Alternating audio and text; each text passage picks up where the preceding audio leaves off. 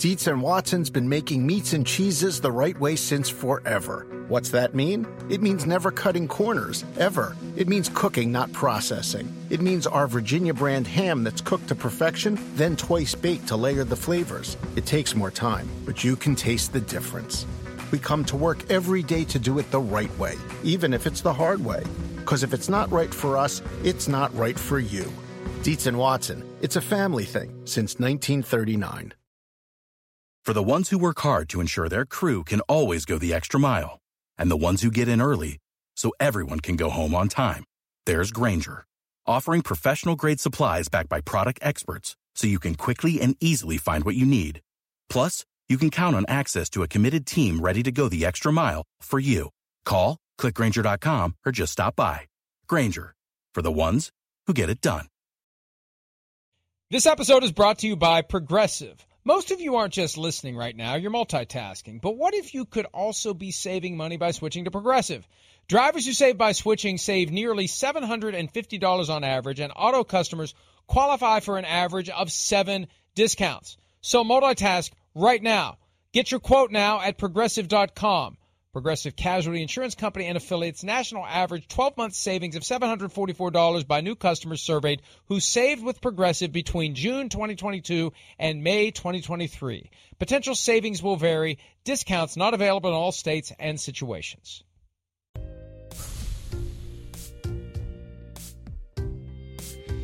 Deebo Samuel exited the game on Sunday with what looked to be a serious knee injury. Now, during the game, word trickled out that it was an ankle injury, and after the game, Kyle Shanahan said it's an ankle injury, most likely a high ankle sprain.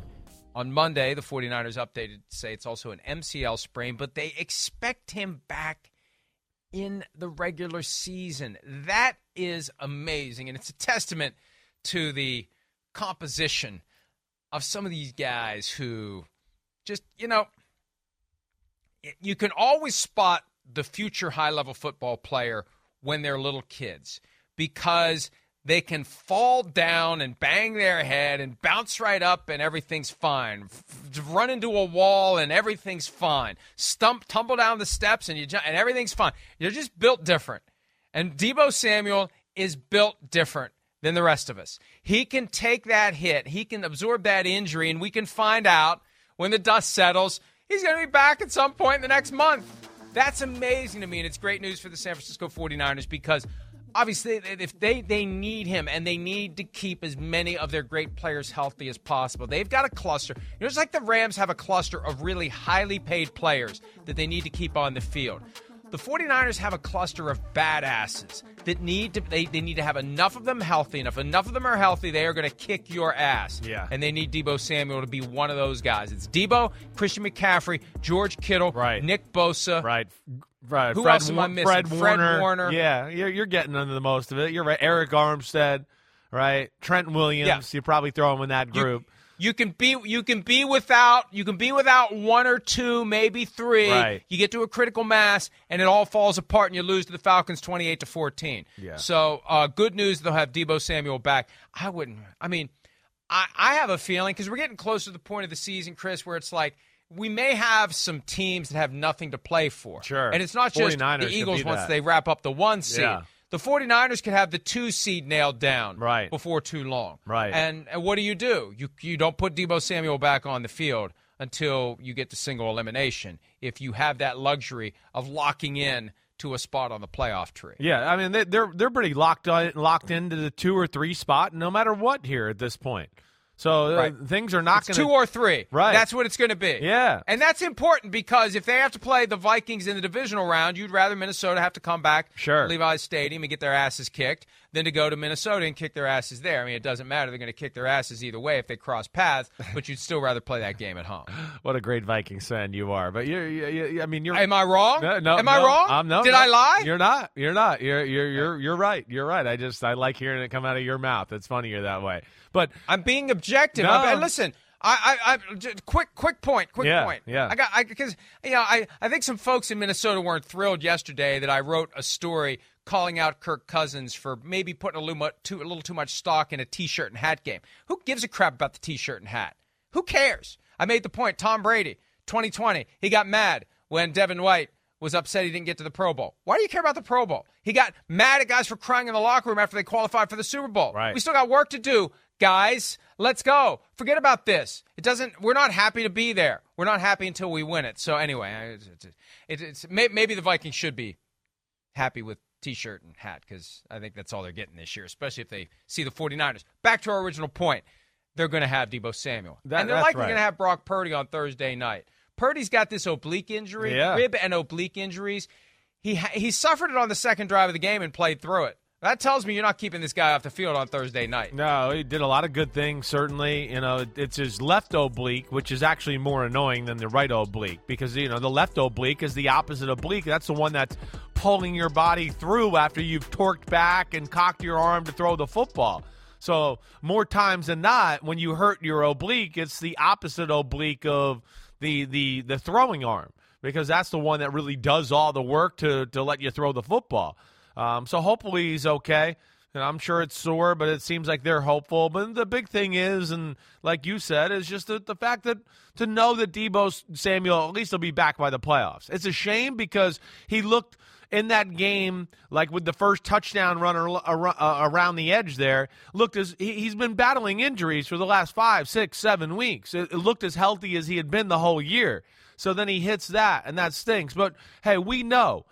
They need him. And like you said, they kind of thrive off of their badasses. I mean, Deebo Samuel leads the charge with the damn, boombox walking out of the locker room. So they really ride those personalities you named, and they set the attitude. And Deebo's one of those guys that, of course, not only does that, but a big part of the game plan is around him. And with Brock Purdy, of course, you want him and McCaffrey and Ayuk and Kittle all on the field because it gives Shanahan all these ways to make life pretty easy on Brock Purdy. But the biggest thing they dodged the bullet is, things look good. Brock Purdy looked good. And they need Deebo Samuel because there is a great team in the NFC. The Eagles are great, and it's going to take a great effort to beat them. And they're going to need Deebo Samuel and everybody else full steam ahead if they do find the Eagles in a matchup in the playoff game. So that's where it's good. It's a football fan, and for the 49ers, I'm glad he's not done for the year. I mean, it really is starting to come into focus for me as to where this is going to go. I think the 49ers are going to be the 2 seed. They're going to face Lions or Packers or Commanders or Giants, one of these teams, maybe even the Seahawks. Right. And they're going to make quick work of them as the 2 seed.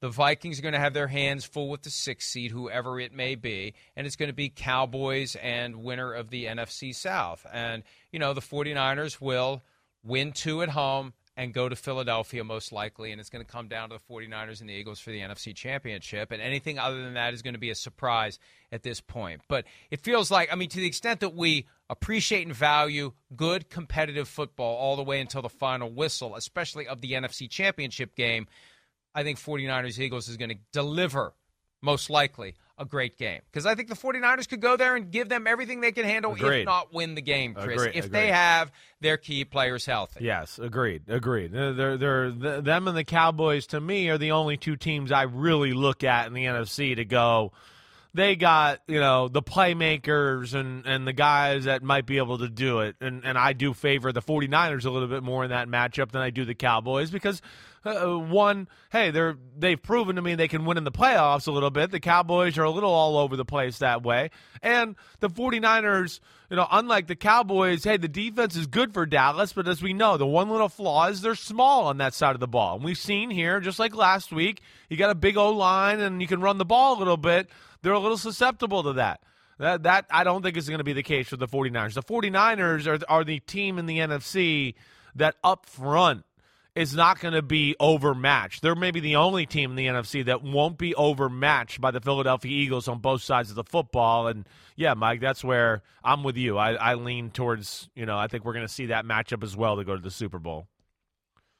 You've indulged me in my musings thus far. We've taken a minor detour from what we're supposed to be talking about, but I'm fascinated by this because I'm thinking about the potential playoff permutations. So the most likely way it would play out, divisional round. Yeah. Cowboys at Eagles. Right. and somebody at 49ers, most likely the Vikings. Well, so you're saying, you think the Vikings will win a game? Way to go! You're going to give the Vikings a victory. Right.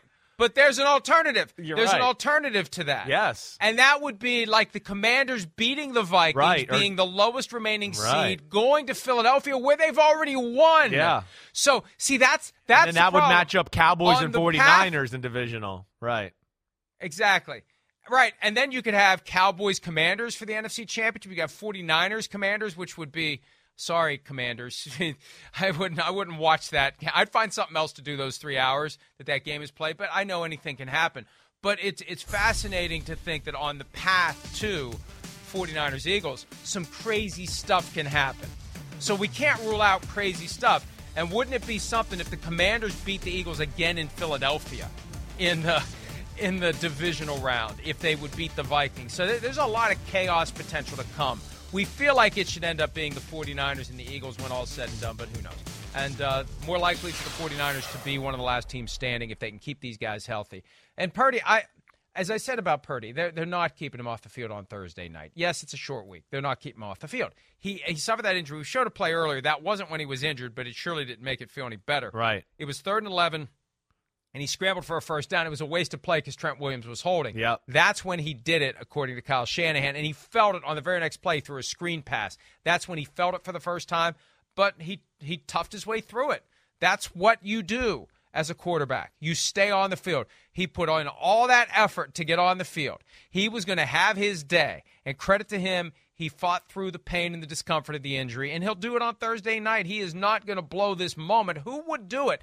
When you're the guy that's the last player picked in the draft, you have extra motivation. That's the one thing he's always going to have in common with Tom Brady. And a lot of guys, 6th and 7th rounders, they have extra motivation. Not all of them have the talent to maximize it, but he's got the talent. Somehow this guy slipped through the cracks and ended up being the last player taken in the draft. And he's going to be determined and focused and motivated to play no matter what. Not just with this oblique, any injury he has. This is a guy who's going to answer the bell every chance he gets because everything he's doing now is more than anyone ever thought he would do and more than the teams out there who kept passing over him thought he could do. Yeah, no, agreed, and they need him. I know Josh Johnston's been around for a long time, but he's just getting a hold of this offense, and he's not going to be able to run it like Brock Purdy. And the way Brock Purdy played last week, and again, of course, the week before coming in the way he did, that it's given us the confidence to throw them back in the Super Bowl conversation to where you go, hey, he doesn't need to do a lot. If he just, plays it the right way, Shanahan will deliver a few tricks like we know. The defense is going to be awesome. And then, boom, there's a double move with Christian McCaffrey. Oh, he hit it. He was open down the field. It's really about that simple. And the 49ers for the second week in a row, they got the real smash mouth ground game going a little bit to where that's when they become scary because then everybody worries about, oh crap, Shanahan's got the run game going, and then that's when he starts going, oh yeah, keep piling them in there. I won't do anything. I'll keep running, and you keep piling in there. All of a sudden it's reverses and screens and things flying everywhere. That's when the Niners become dangerous. So I'm with you. Yeah, Brock Purdy, I'd be shocked to see him not fight through this and be playing on Thursday night against the Seattle defense. We know that's not very, very good. Unfortunately, yeah, that's one of those games. Some games look great when they're scheduled. Some games begin to take on that glow during the season, and then some games lose that glow as they approach. There was a point not that long ago where like, hey, yeah, real good glow. 49ers Seahawks, can't wait for that one. Now it's like, it was fun while it lasted for the Seattle Seahawks. Thanks for participating, Seahawks. Maybe next year. I hate to say that because I was kind of rooting for them to have a playoff year in a year of transition, and I just believe in Pete Carroll. And I'm not ready to. They're not done yet. No, not giving up on him yet. No, they could have some tricks up their sleeve for Brock Purdy on Thursday night. All right, the Jets, another team that gave us a little bit of a positive surprise this year, and they've got a Thursday night game coming up against the Jaguars. And all of a sudden, that game's becoming more interesting because of the Jaguars, who are in striking distance in the AFC South. Mike White has that rib injury that caused him to go to the hospital for precautionary testing on Sunday. Here's Robert Saleh, head coach of the Jets, updating the media yesterday on the status of Mike White and the all-important question, Chris, of who will play quarterback if for some reason Mike White can't. Here's Coach Saleh.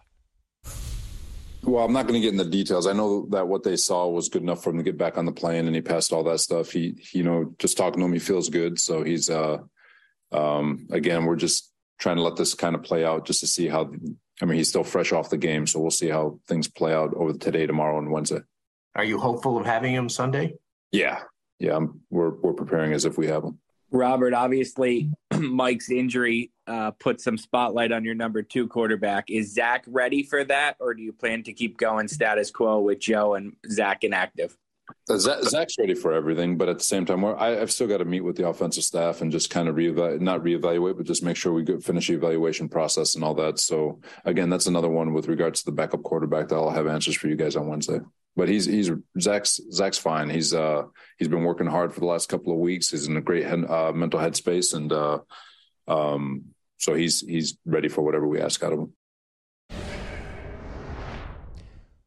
So here's my interpretation. They're concerned that Mike White's not going to be able to play, but they're not going to tell us anything until they have to. That's my first read on it. And Robert Saleh has no reason to tell us. And they're hopeful he does play. If your rib injury is bad enough that you have to go to the hospital to get checked, and the reason that you would go to the hospital to get checked is to make sure that the rib isn't broken to the point where you have to worry about it physically breaking off from the cage and floating around inside of you. That would be an important reason. Also, make sure you don't have a punctured lung. But it's a serious injury, sufficiently serious to go to a hospital and get checked. So, okay, he's fine, right? He doesn't have some serious condition. He's still got whatever it was that caused it to make sure that it didn't reach the level of serious condition. So I think they're concerned he's not going to be able to go. Now, Chris, this is the ultimate litmus test to me as to whether or not they still care about Zach Wilson and care about him as part of their future, not care about him as a human, or whether this is a guy they're still trying to work with long term. If they don't put him back on the field, if Mike White can't play, then they're just done with him, and the rest of it is aimed at maximizing their trade leverage. Am I wrong? No, I don't. You're not wrong. Hey, Mike White did a good job the other day. Played well, definitely. And hopefully he can play, certainly. And I think, too, they bring him to the hospital, Mike, with some of those type of hits and stuff, too. They, hey, check a spleen. We see guys get lacerated kidneys at times with those type of hits as well. So maybe that was, a little bit on the radar just to double-check that. But rib injury, certainly uncomfortable for a quarterback. It's that same thing we were talking about a little bit with Brock Purdy. It's the torquing, the oblique muscles are all there, connected to the lower ribs, all that. So there's issues. But, Mike, to me, this is one of the weirdest situations in football. It's quietly, to me, one of the biggest stories in the game right now. It's the number 2 pick of the draft, 5-2. They bring in the backup quarterback. They go 1-2 with him, and they can't find the end zone. And the team is like, he's the best. He's the greatest thing ever. It's weird. Yes. And then, of course, when you add on the players the way Garrett Wilson and some of the receivers talk, it makes it seem like, the players don't love Zach Wilson. And then you add on the fact, Mike, that the Jets fans don't like Zach Wilson. And I'm not being, mean in that. I think I'm being kind and saying don't like. I get the word hate thrown to me a lot with Zach Wilson because people know where I had him ranked. And I got 2 Jet fans at the gym yesterday telling me I hate Zach Wilson. The Jet fans hate him. They don't look good. Why? And then why do they hate him? Well, I don't know. What did he ever do to them? It's a little bit of a. I don't know. I could offer one. I could offer one. Sure. I could offer one possibility, but I won't. I'll tell you during the break. Okay. Well, damn. Anybody out there? No. But either way, so no, that's the way it's kind of gone that way, and it's weird. And as you know, in the NFL and in certain cities, the perception becomes a reality. And if he doesn't play this week, or if he is in the backup, yeah, it's weird. And the whole league thinks it's weird. The Jets seem to be the only one that think this is okay. Everybody is looking at it going, this is a weird situation. And they're starting to go down a hole of where I don't know where you come back from it. I don't. And they're starting to put Zach Wilson in the position to where I don't know if you can overcome the way the team has made you look and the way the fan base and the WFAN reaction. I don't know if you can overcome it. That's to me. You're getting to a point here where, I don't know. I'm going to say it. If I'm Zach Wilson, I don't know if I'd want to sit and stay with the Jets anymore.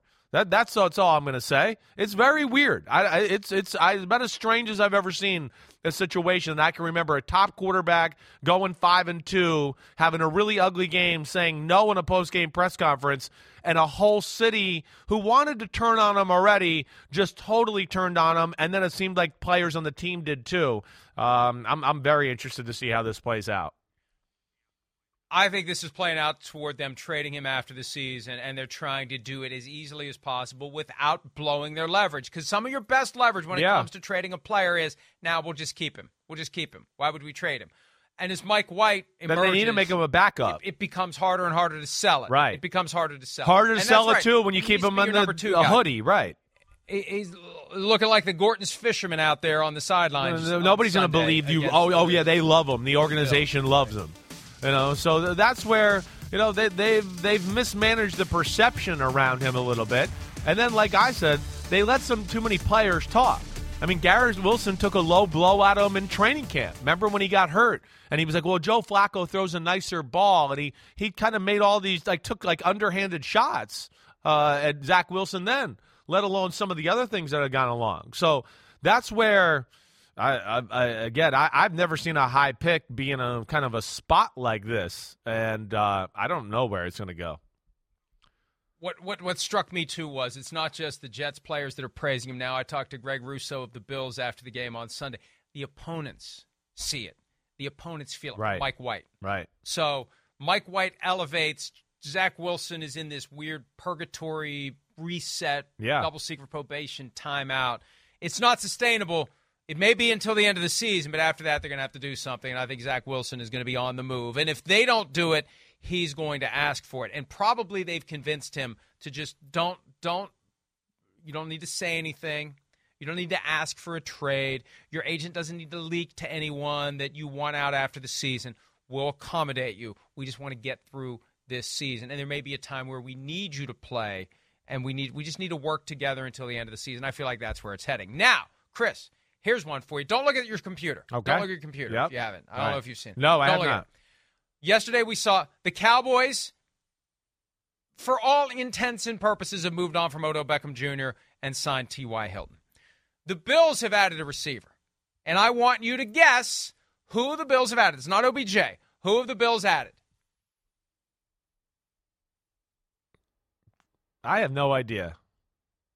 No idea. I can't even. He used to play for the Bills. How about that? If I tell you who used to play for the Bills, will you get it? Well, that would just lead me to Emmanuel Sanders or Cole Beasley. So that would be the guys I would think Cole of. Beasley. Wow. Cole Beasley, who wanted out, who was ready to go, who asked to be released from the Bills and got his wish. Right. And retired earlier this year. He was on the Buccaneers practice squad, called up to a couple of games, and stepped away. He's coming back to the Bills for the stretch run. And, not the same skill set as Odell Beckham Jr., but it's another body at the position. It may help, give some options underneath to Josh Allen, and it just makes it feel like there's going to be no room at the end for OBJ. Yeah, it does. I feel like OBJ is going down the path of, it's not going to happen for anybody this year. It's just the teams, they don't, you're going to show up right before the playoffs and play? There's no way. It's just too hard. And, again, we saw last year, it took a number of weeks to kind of get them indoctrinated into the offense and get them in the flow there. So I don't see that happening. Cole Beasley certainly fits a role, and we know he's great at that underneath slot type of stuff. But it speaks to a problem that we've talked about, Mike. I'm finally starting to hear it. That's the best part about it. Now as I'm sitting there watching film on TV, all of a sudden now people are going, well, maybe the Bills' skill position guys aren't as good as we thought. No shit? I mean, what? No shit. I mean, duh. I mean, what?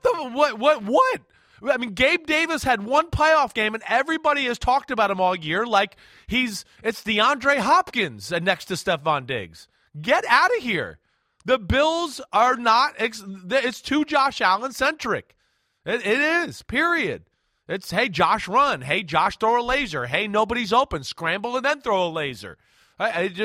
They're dropping the ball in that department, in my opinion.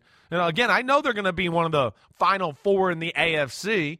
I get that. But, they want to go to the Super Bowl, and I don't know if this move makes me feel that much better or anything like that to where it puts them over the hump or makes me view them in a different way. But you know what? I'd rather plug a guy back in who was very effective in that offense, who knows the offense, and doesn't have to go through that transition. I hear you there, yeah. Getting to know everyone in a compressed time frame. Because, look, the clock has run out on OBJ. It seems like it. Anything. Right. And this attitude that he expressed last week, we haven't had a chance to talk about this. The Thursday night appearance on the alternate broadcast with LeBron James and Maverick Carter, and he says, I don't see the point of playing in the regular season. I just want to play in the postseason. Are you kidding me? Well, no team's going to think that. Right. You don't just walk through the door and say, here I am for the playoff game. Who are you? Oh, you're the quarterback. I mean, you don't know anyone. You don't know the offense. Here's what Odell Beckham Jr. doesn't understand. They got enough stuff to worry about the first week of the playoffs and trying to figure out how to break in OBJ. Yeah, right. That's for the last few weeks of the regular season. Right, So exactly. Forget about it. Right. Forget it. We're done. You're not interested. We'll move on. And here's like what's going to happen to him, Chris, as we're in this vicinity, and we're going to continue the conversation after the break. But he's going to put himself in a spot where he's going to have to take a one-year deal next year and prove that he can play and prove that he's healthy. No one's paying him $20 million when he hits free agency in 2023, because I think what he's thinking now is, screw it, I don't need to play at all this year. I'll just sign with a team in free agency. I'll even get a head start because I don't have to wait till March. No one's paying him what he's looking for until they see him play. He's going to have to do a one-year deal or a long-term deal that has a clear out for the team after 1 year so he can show that he can stay healthy, that he can play at a high level. He's on the wrong side of 30 as receivers go, as any football player except a quarterback goes. Mm-hmm. It's not good to be over 30. And the problem is the players can be very delusional about it. They need to be so confident they're delusional. And I don't think anybody close to him is telling him this isn't the right play, Odell. But the Bills, I think, have decided, forget it, we're out. Cole Beasley's our guy. Let's go ahead and take a break, though. When we return, the guy the Cowboys have pivoted to, a surprise. No one heard it coming. No one saw it coming. T.Y. Hilton to the Cowboys. We'll see whether or not that makes a difference for Dallas in their Super Bowl push when PFT Live continues right after this.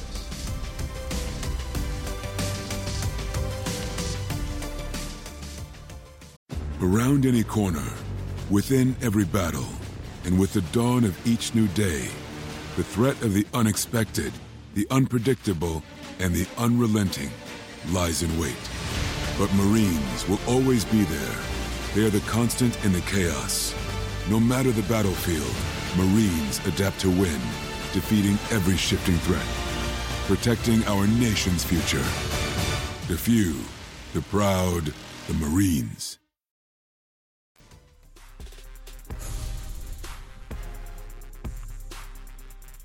The Cowboys announced yesterday that they have signed veteran receiver T.Y. Hilton. Here is head coach Mike McCarthy on the move and what it means for their chances of acquiring free agent receiver Odell Beckham Jr. Yeah, T.Y.'s in today, so it was a great addition. Obviously, he's been working all year, so he's in great shape medically. So he had to work out. So I'm looking forward to he's actually meeting with Robert Prince right now. So the biggest thing for him will be the language, which it always is with a new opportunity. So we'll get him out there Wednesday and get him acclimated. But as far as his addition, really, I really don't have anything to report on Odell. Yeah, they're done with Odell Beckham Jr. Although on Sunday, Jerry Jones perpetuated the ruse by saying, by no means are they out after what Beckham said on Thursday night. But part of it, too, may be being a little cagey, keeping it quiet, maintaining their pursuit of T.Y. Hilton off the radar. Nobody had any idea they were interested. And it's smart because if it starts to get out that people are interested, that the Cowboys are interested, maybe somebody else gets interested. And maybe you get yourself into a little bit of a tug of war for T.Y. Hilton. Although I don't know how much he's got left in the tank. Last year, he played 10 games in Indianapolis, 23 catches, 331 yards, and touchdowns. He missed time with a disc injury, a quad injury, and a concussion. He's had a lot of injuries. He was drafted the same year as Andrew Luck, 2012, by the Indianapolis Colts, and he has been a great player.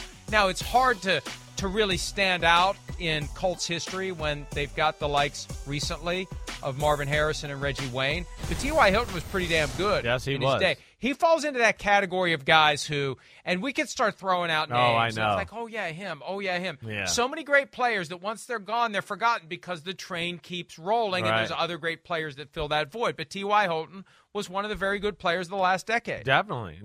I mean, a legend of the sport. He's probably not going to be a Hall of Famer, but he's a legend. I mean, he really is. And he's certainly a legend in the pantheon of, Indianapolis Colts and what he did there. You're right.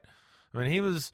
Damn, him and Andrew Luck, I mean, that was a given there for a while. Sunday, you were going to see big Andrew Luck, and we're going to drop back and, where's T.Y.? They're going to throw a big bomb to him. I mean, definitely.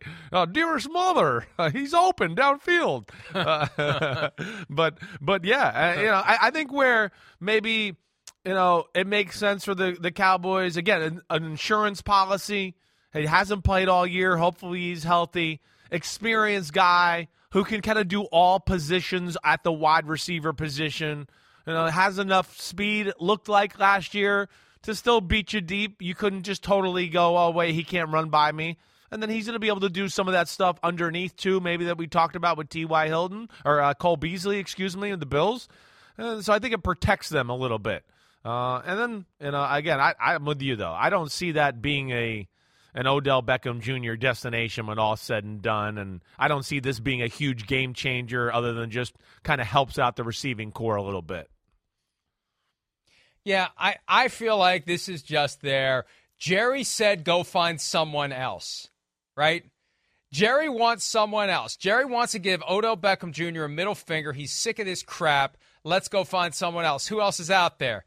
T.Y. Hilton and Cole Beasley. Okay, get T.Y. Hilton. Isn't Cole Beasley retired? Yes, he is, until today. It's just odd. Now, who are the Giants going to bring back?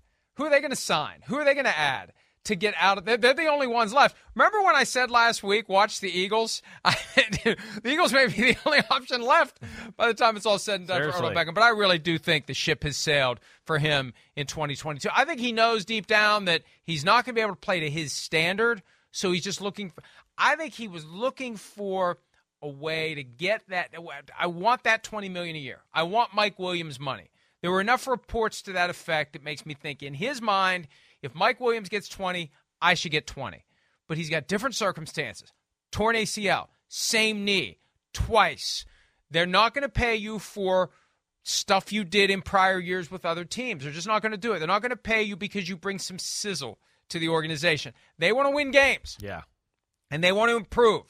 And they're not going to, what GM is going to justify to the owner of the team, especially if it blows up in everyone's face, if he tears another ACL, why we did what we did, especially on the heels of the Von Miller thing. Yeah. We talked about how Von Miller could have a chilling effect on the Bills in their pursuit of OBJ. It could have a chilling effect on everyone in their pursuit of OBJ. Because when you get those tough questions from ownership, now they have more ammunition. Well, we just saw what happened with Von Miller. They gave him all that money, and he tore an ACL. So why did we give this guy $20 million? It's not happening. It's a shame, too, because it would be exciting to have him on a team for the postseason. But, Chris, right now I'd be stunned if it happened. Yeah, I would be, too. It does. It seems like the ship has sailed from that. And again, too, to your point with Odell, hey, maybe you take that type of chance when he's 25 years old and he's in his prime. Sure, okay. But now, like you said, it's on the wrong side of 30, and it's the second ACL injury. And even for Odell Beckham Jr., to your point, like, don't go out there and even show yourself if you're not 100%. You can't do that. Then you're going to make, oh, man, well, it's going to affect that next contract. So, it doesn't seem like it's going to happen. It doesn't seem like he's ready to go in time to be hitting on all cylinders and really help a team out either. So we'll see where it goes, and we'll see. Cowboys, Bills, we know they're damn good. They're damn good. They could have used a weapon like that, but they're still going to be major players in the AFC and NFC playoffs. I agree with you, and we need to take a break. There was one other point we were going to get to, but I don't want I don't want us to have to be hustling to jam in the rest of the show. So this may be a point we'll address on a different day. It's not a huge thing. It's not a tease for tune in later in the week. We want you to tune in later in the week, but not for that. When we return, we're going to take a look at the wild card races as we get closer and closer to the end of the regular season. We'll do that here on this Tuesday edition of PFT Live.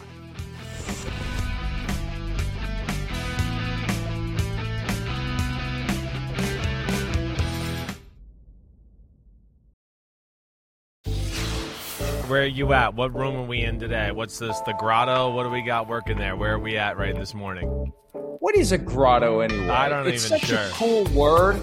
Yeah. I don't know what a grotto is. I know, you're right. Is... I only associate it with the Playboy Mansion. It's the only thing I've ever really heard it associated with. I don't know. Well, that's disturbing. That's as good as I've ever looked right there. Can we take that down, please? Damn. That was interesting there. It's like they didn't totally Photoshop your face on there too. You had Hughes like cheekbones there. By the way, and I understand there were a lot of moving parts that morning because we had technical issues, but I do have one request. The next time we have to do that, could we please get a little closer on my face so folks can count my nose hairs? I think that they were missing that for their breakfast that morning. I mean, my God. Well, wait. You're the one that away from. You move your laptop back, you idiot. What they can't. So now, wait. You're gonna be in West Virginia with your own studio. When your own studio doesn't work, what, you want somebody to fly down and move your laptop for you too? I mean, geez, high maintenance over here. I don't. My technological capacity is very limited. That's true. Or move the chair back. Hey, Kristen, can you fly down real quick and move the laptop back for me? I got a technical problem. Can somebody tell that dumbass to move his laptop back? That's all it would have taken. Hey, dumbass, move back your laptop. Oh, man. All right. Which doesn't belong and why? This Tuesday, it was last Tuesday we had to scramble. This Tuesday, we don't have to scramble so far. We're going to look at the teams fighting for the last two AFC wildcard spots. Which doesn't belong and why? The Dolphins, Chargers, Patriots, Jets. Which, I guess, two should go take a seat because they're not going to make it. Well, why does it have to be two? It doesn't have to be two. It could still be one. Okay. Right? It could be one. All right. Okay, take one. Well, if you're not willing to get old takes exposed treatment by scratching two off prematurely. Well, I'm not yet. I'm not. I'm not going to. The only team I'm saying that doesn't belong is the Patriots. They don't belong. And why? It's easy. They're not that good. They're just not a legit playoff team for me, as we discussed kind of in the first hour. Let alone their schedule. It looks like they're going to lose the last 3 games of the year. That's just what it looks like to me. Yeah, I expect them to lose to the Bengals, who are fighting for something. And I expect them to lose to the Dolphins, depending on the weather. That could be a little scary because I don't know if I mean, the way Tua has looked lately, it's certainly easy to question what he's going to look like down the stretch here. I don't care what you say. It's been a great year. It's been really shaky. And then the Bills to end the season. So from that standpoint right there, I'm going to certainly single out the New England Patriots in this conversation. And you know what? I thought we were – and then after that, I'm going to cancel out the Los Angeles Chargers, I think. That's the next one I'm going to go to. I'm going to ride with the Jets. Yeah. The Chargers are the ones that stand out to me, Chris. I look back at their season. They have not had a signature win, and that game on Sunday night was not a signature win. It was a win against a team that's in the process of being exposed, and they build on what the 49ers did. You know, we're hearing about how they're being physical at the line of scrimmage with the Dolphins receivers. And I don't know if you've watched the film yet, but they managed to slow down the offense. Yes, they did. And they had enough healthy players. I mean, they slowed down the offense with some key defensive players out, and their own offense has their guys back. Justin Herbert getting the ball down the field. They need to just get the ball down the field even more. But I'm not ready to think that just because they beat the Dolphins on Sunday night, all of a sudden they're going to run the table and stay in this hunt. I agree with you. I believe in the Jets, and I think that Mike McDaniel can do enough to hold it together for the Dolphins down the stretch. But it's one of those like the car that's getting toward the end of the race and everything's starting to really vibrate and rattle and pieces are flying off. I feel like that's where the Dolphins are going to be, especially after Saturday night, because I just don't think it's going to be a good outcome for the Dolphins in Buffalo when they've already beaten the Bills in that in that sauna of a day in South Florida. The Bills have been waiting for this opportunity to settle the score with the Dolphins. They turned the thermostat down. They're going to be 8-6. They're going to be 8-6, and it's going to come down to the last 3 games. But I have more faith in the Dolphins and the Jets than I do in the Patriots and the Chargers right now. I do too. And again, the Chargers schedule is not overwhelming, right? I mean, but you just don't know what you're going to get from them. And then they've been a banged up football team. It was a valiant effort the other night. I certainly would give them credit. They have played tough. They went toe-to-toe with the Chiefs and the 49ers. But, there's just things about their team that scare me down the stretch. And then when you look at, the Jets and their schedule, hey, Lions is going to be tough this week, going to be one of the marquee games of the weekend. But Jaguars, Seahawks, Dolphins after that, certainly winnable games as the Jaguars and Seahawks are concerned. And that Dolphins game, it might come down to all of that right there.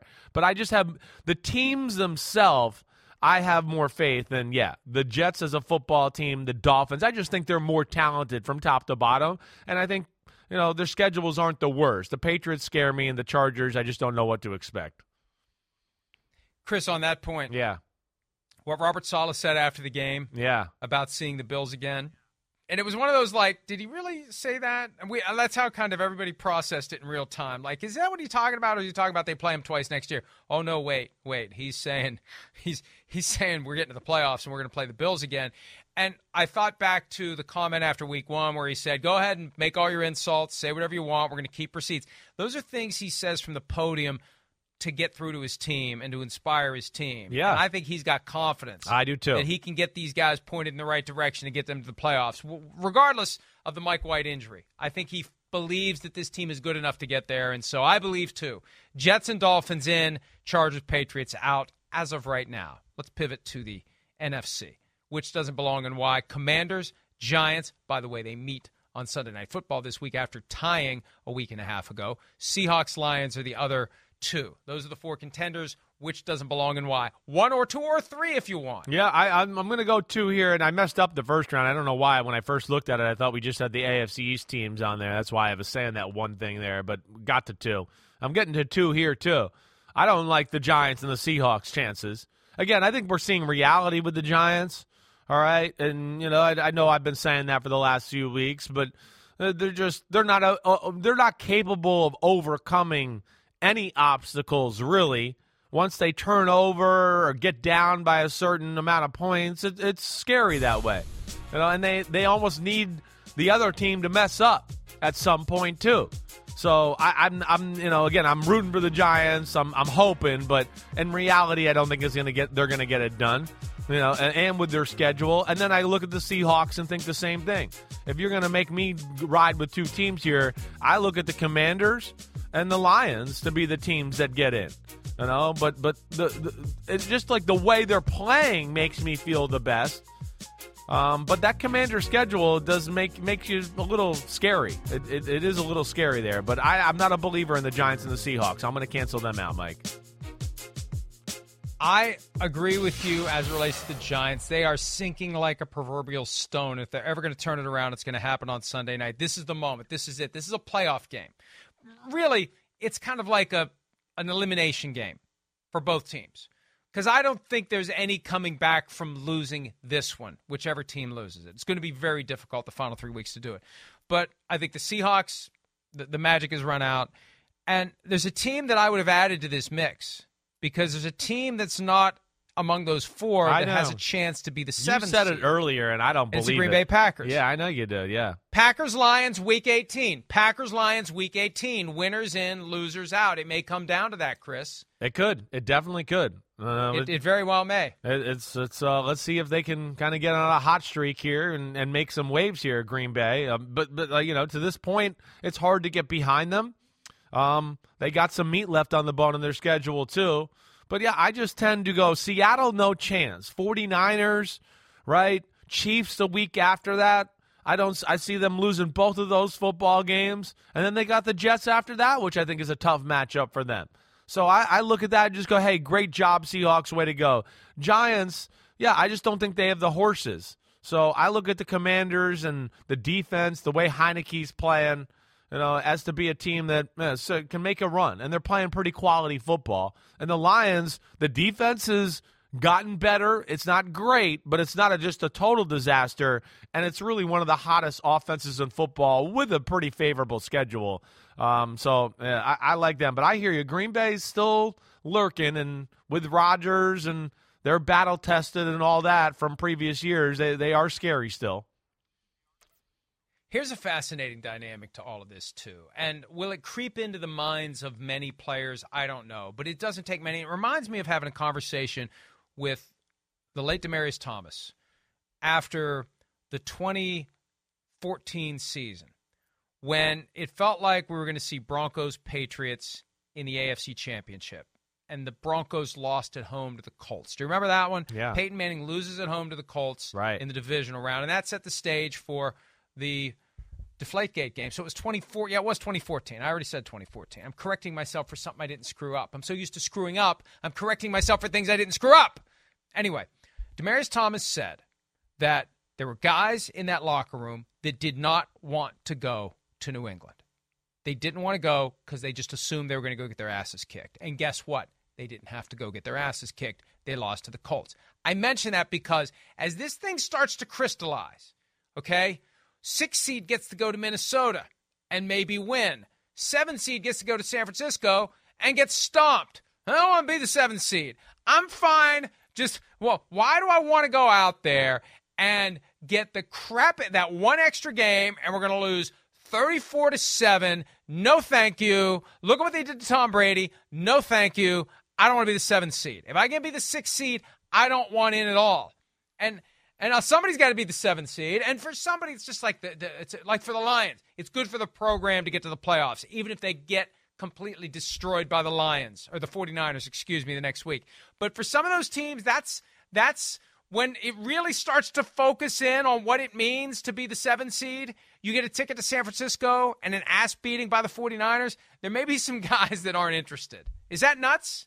A little. All right, that's fine. Well, but I'm telling you, I'm giving you tangible evidence of it. The Demaryius Thomas story is why I'm thinking of this. I hear you. I mean, that was the New England Patriots, and them and their lore and all that as well. And I think the other thing too is just that for the most part, minus Green Bay in this conversation, maybe Green Bay would have those type of thoughts, but the other teams are going to be like new to the party, so this is cool to them. They're not going to care.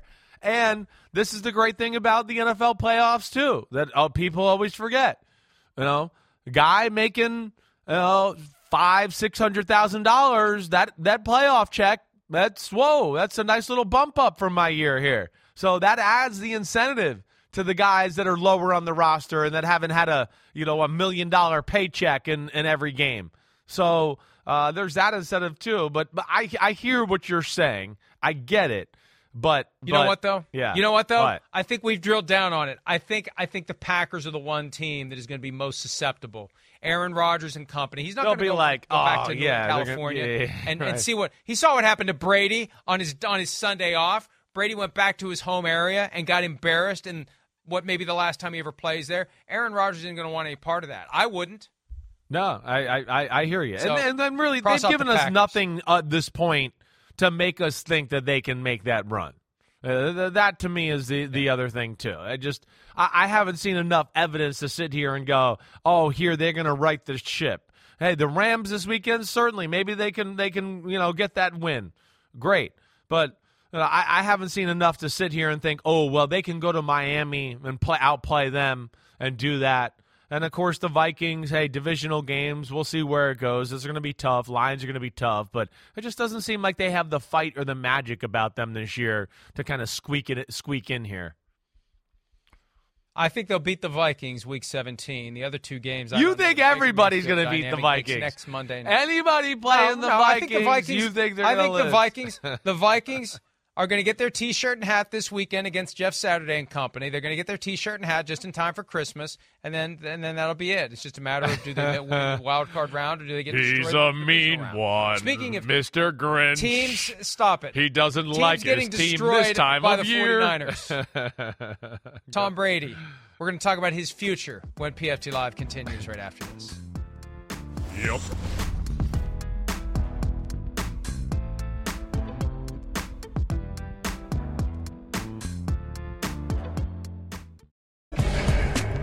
you have any regrets about coming back to play this season? I think I already answered that a few weeks ago. Next question.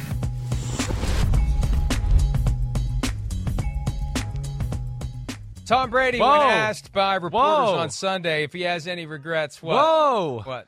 Look at this guy over here. You got a problem? Well, I'm preparing myself because we're talking about Tom Brady.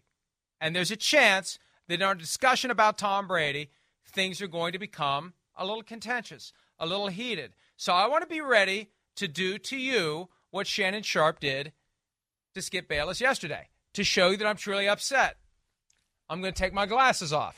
I don't know if you saw that clip. I did not. But that was quite, as fake debate shows go, that was as convincing of a fake debate as I've ever seen. But it got real when Shannon Sharpe took his glasses off, because that means Shannon Sharpe was ready to rip Skip Bayless into a couple of pieces. So anyway, I've got these glasses. I'm telling you, these they're glasses not real. They're not here. Are they real? Do you use those? They're not real. No. Okay. Here's what happened. Yeah. Here's what happened. There was a bet years ago when we did the afternoon show. I think Brian Westbrook was part of it at the time, and the bet was something along the lines of, if the Chiefs beat the Eagles or the Chiefs beat, I don't know what it was, but my end of it was I had to dress up like Andy Reid if my thing didn't come through. So I had to get the whole outfit. I've still got a Chiefs raincoat, and I had a fake mustache and a Chiefs hat and the glasses. So these glasses have been sitting up here for 8 years.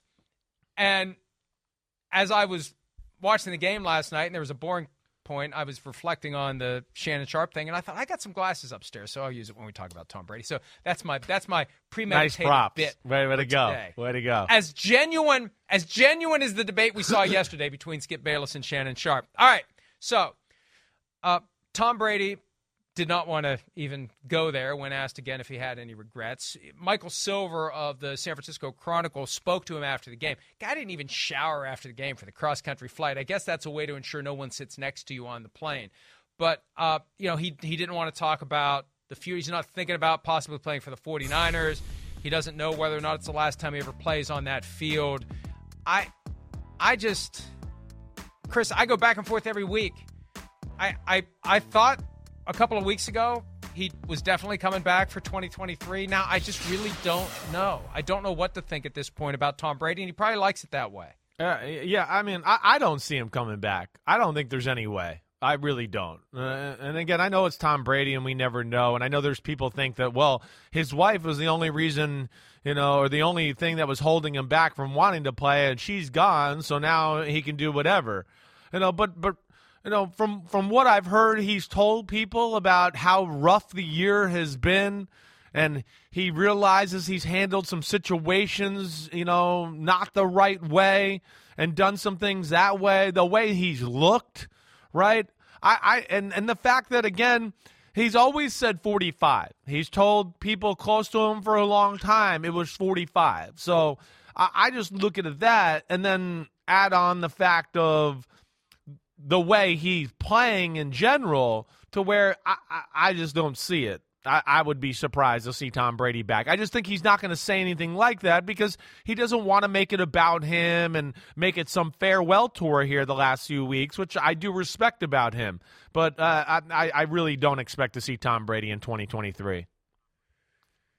And you know what? There's another thing that's percolating around out there that nobody ever talks about. Nobody's going to ask him about it, but this FTX collapse and the guy that's his good buddy, Sam Bankman-Fried, got arrested yesterday, and Brady's been sued for part of this notion that it's all one big pyramid scheme, et cetera, et cetera. That's, at some level, that's on his radar screen. This issue, this thing that he got sucked into as a brand ambassador and had equity and was promoting it, touting it on social media. He's got to have some of his mental energy wondering what the hell is going to happen with this. I'm not saying anything will. I'm just saying if I was him, I know I'd be laying asleep at night staring at the ceiling wondering what the hell is going to happen with this whole crypto thing that everybody told me I should get into, and I got into it in maybe too big of a way. So that's another thing that's just kind of out there, and I thought of that because the guy was arrested. His friend, his colleague, whatever you want to call the guy that founded the company was arrested yesterday and is going to be facing some serious charges as this whole company goes through bankruptcy. But, Chris, I watched video of him after the game out in the middle of the field, being very charitable, being very friendly, signing balls for 49ers players. The cynical view is he's just sucking up to future teammates. The other side of it is, maybe the right assessment is, he knows it's the last time he's playing on that field in his home state, right, in that area where he grew up, right, and he's going to enjoy it. Game didn't go the way he wanted, and he's going to enjoy it. He's not going to pout. He's not going to run to the locker room. He's not going to pull a Nick Foles and snub the opposing quarterback. He's going to go out there and he's going to enjoy himself because, he's got his championships, and these guys all want to come up to him and praise him. All these young players. When we were at the draft a few years ago, we would ask all the incoming players, who's the one guy that you want to play with, or who's the guy that you're going to be in awe of? And Tom Brady was a name that came up far more often than any other. Right. And you could hear it. What these guys are saying, they're in awe of him. Sure. It's living legend that they're out on a football field with. They got a ton of respect for him, and he was soaking it up a little bit, and he's got every right to. Yeah, I feel like it. And listen, to me again, the play is slipping. It's still not bad, and can he still be a starting quarterback? Yeah, but it needs to be the right formula as we see. He's not going to carry a team that's less than or has some flaws and go, oh, Brady's going to make up for it there. And then honestly, Mike, in some ways, I think the family issue really almost puts more pressure on him to quit. And hey, when you're married and things are good, hey, the wife's at home taking care of the kids and all of that. Now you legitimately have to make time and figure things out to spend time. I don't know. It just seems like the year. Well, no, it's a good. Here's the point. Here's the point. Right. You come off looking like the bad parent if you continue to be selfish and play football. For a little to bit. the extent that you're concerned about those appearances, and a lot of people are, right? The whole thing happened because Tommy can't give up his football career. And now his marriage is over, so he doesn't have that magnet from her pulling him off the field, but he's got these kids, and is he being a good dad? No, he moved all the way across the country to California to play for the 49ers. Now, that's the point we didn't even make. I don't think they're going to want him again. Even if he wants to go back there, they got something in Brock Purdy. They got something maybe in Trey Lance. Yeah, there's not going to be a spot for Tom Brady next year in San Francisco. I don't expect it. I don't. And by all due respect, too, I don't want to see Brady play a year and not be Brady. And we're kind of, we're having moments of that this year where we're getting to that. Where we just go, what? How did he miss that throw? Well, wait, why did he throw the ball so quick? The pocket was fine. There was a guy over there just, there's some of that. The other day, of course, jumpy and people around him and just losing control of the football. I don't want to see Tom Brady look like that, and it's not going to look better next year. It'll only look worse. So, from that standpoint, too, of a guy that has great respect for him and the things he's done, I don't want to see him in that state on the football field either. Also, short term, I'm curious to see what the injury report says on Wednesday because on a follow-through on Sunday, he smacked his he did. Pretty good, right. The helmet of a 49ers player, and he downplayed it as he always does. First question on Sunday, how's your hand? It's fine. I'm all right. It's fine. I don't want to talk about it. So they have to talk about it Wednesday, Thursday, Friday. We'll see what the injury report says. When we return, it's the return of the GOATs in a bad way draft. Whoa, we went from the GOATs to the GOATs in a bad way. Doesn't really like it. Yeah. GOATs in a bad way coming up. I'm going to put my glasses back on. Oh, there we go. And you're the Grinch. Get ready. I will never wear glasses. I will never wear glasses because of this look right here. Yeah. Back with you went from host to looking like a scary serial killer now with those glasses on. I'm not sure Jerry what Lewis. to think. Hey, lady. You do a little bit, too. You did a little bit. Yeah. All right. See that. Let's go to break. Go to break.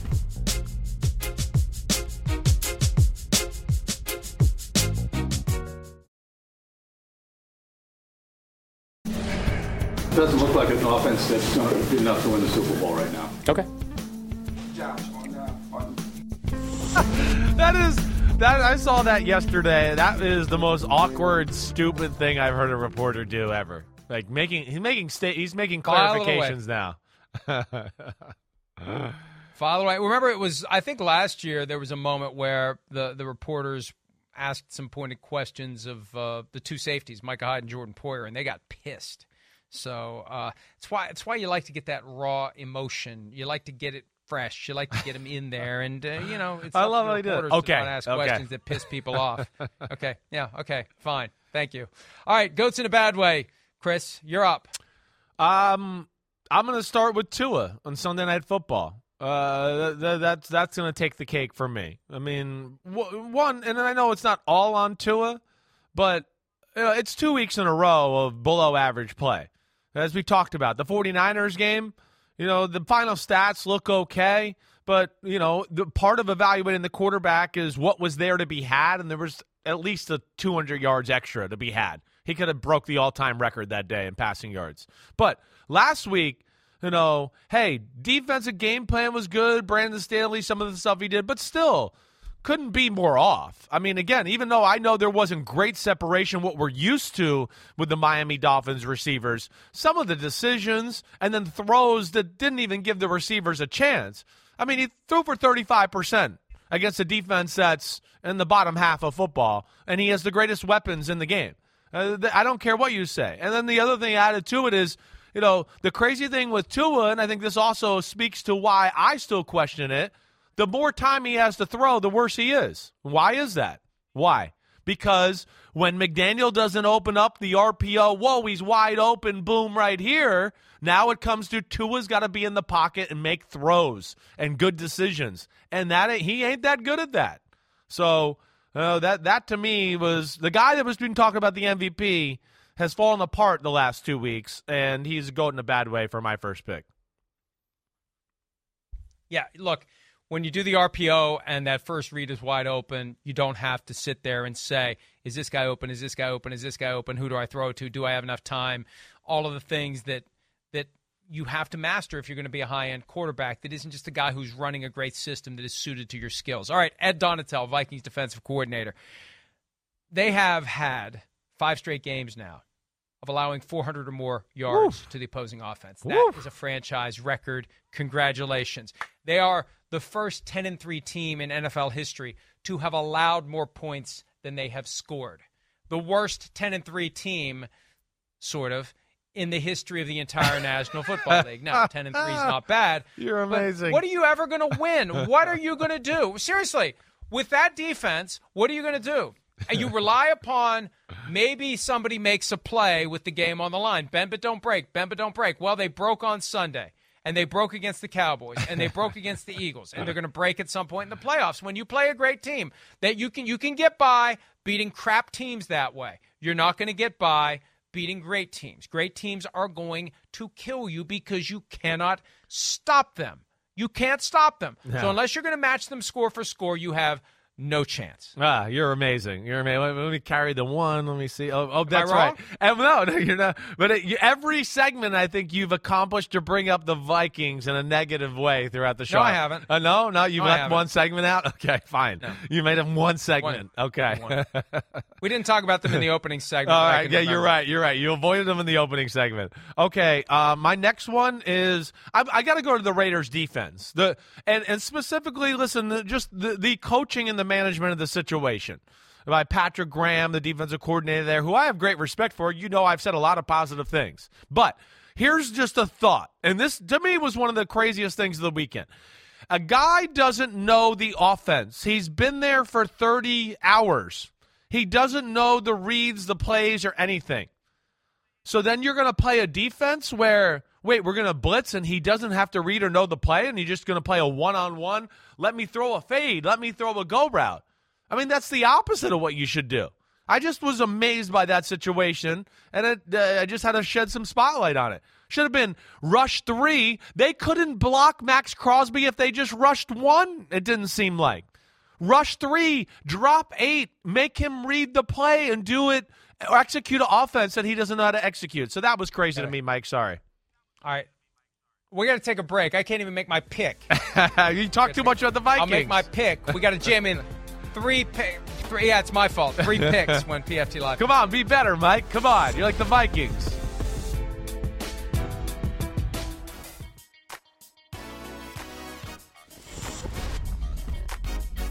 All right, we're running out of time. We got 3 more picks to do. Real quickly, Mitch Trubisky, off the bench, 3 interceptions. 3 interceptions equals goat horns. 3 interceptions, 2 goat horns. Mitch Trubisky, you're up, Chris. Yeah, good one. All right, I'm going to go with just the Bucs defense, just the defensive line itself, the way they got obliterated in the run game versus the 49ers. You know they were going to rely on that with Brock Purdy. That was disappointing. Same game for me. And this is kind of GOAT carryover from last Monday night. Donovan Smith. You know why? Because they busted him on a play that would have tied the game, the long touchdown pass from Brady to Evans. Donovan Smith got popped for holding. Why, Chris? Because they'd been telling those officials all week long. No doubt about Watch it. 76, because the holding wasn't nearly as bad as the egregious ones we stuff saw. he was doing against the Saints on Monday night. Right. But they got him, and it took a touchdown off the board. It would have been 7-7, and who knows where it goes from there. We go out the door. Thanks for some of your time. Enjoy your day. See you tomorrow. See ya. Did you hear that?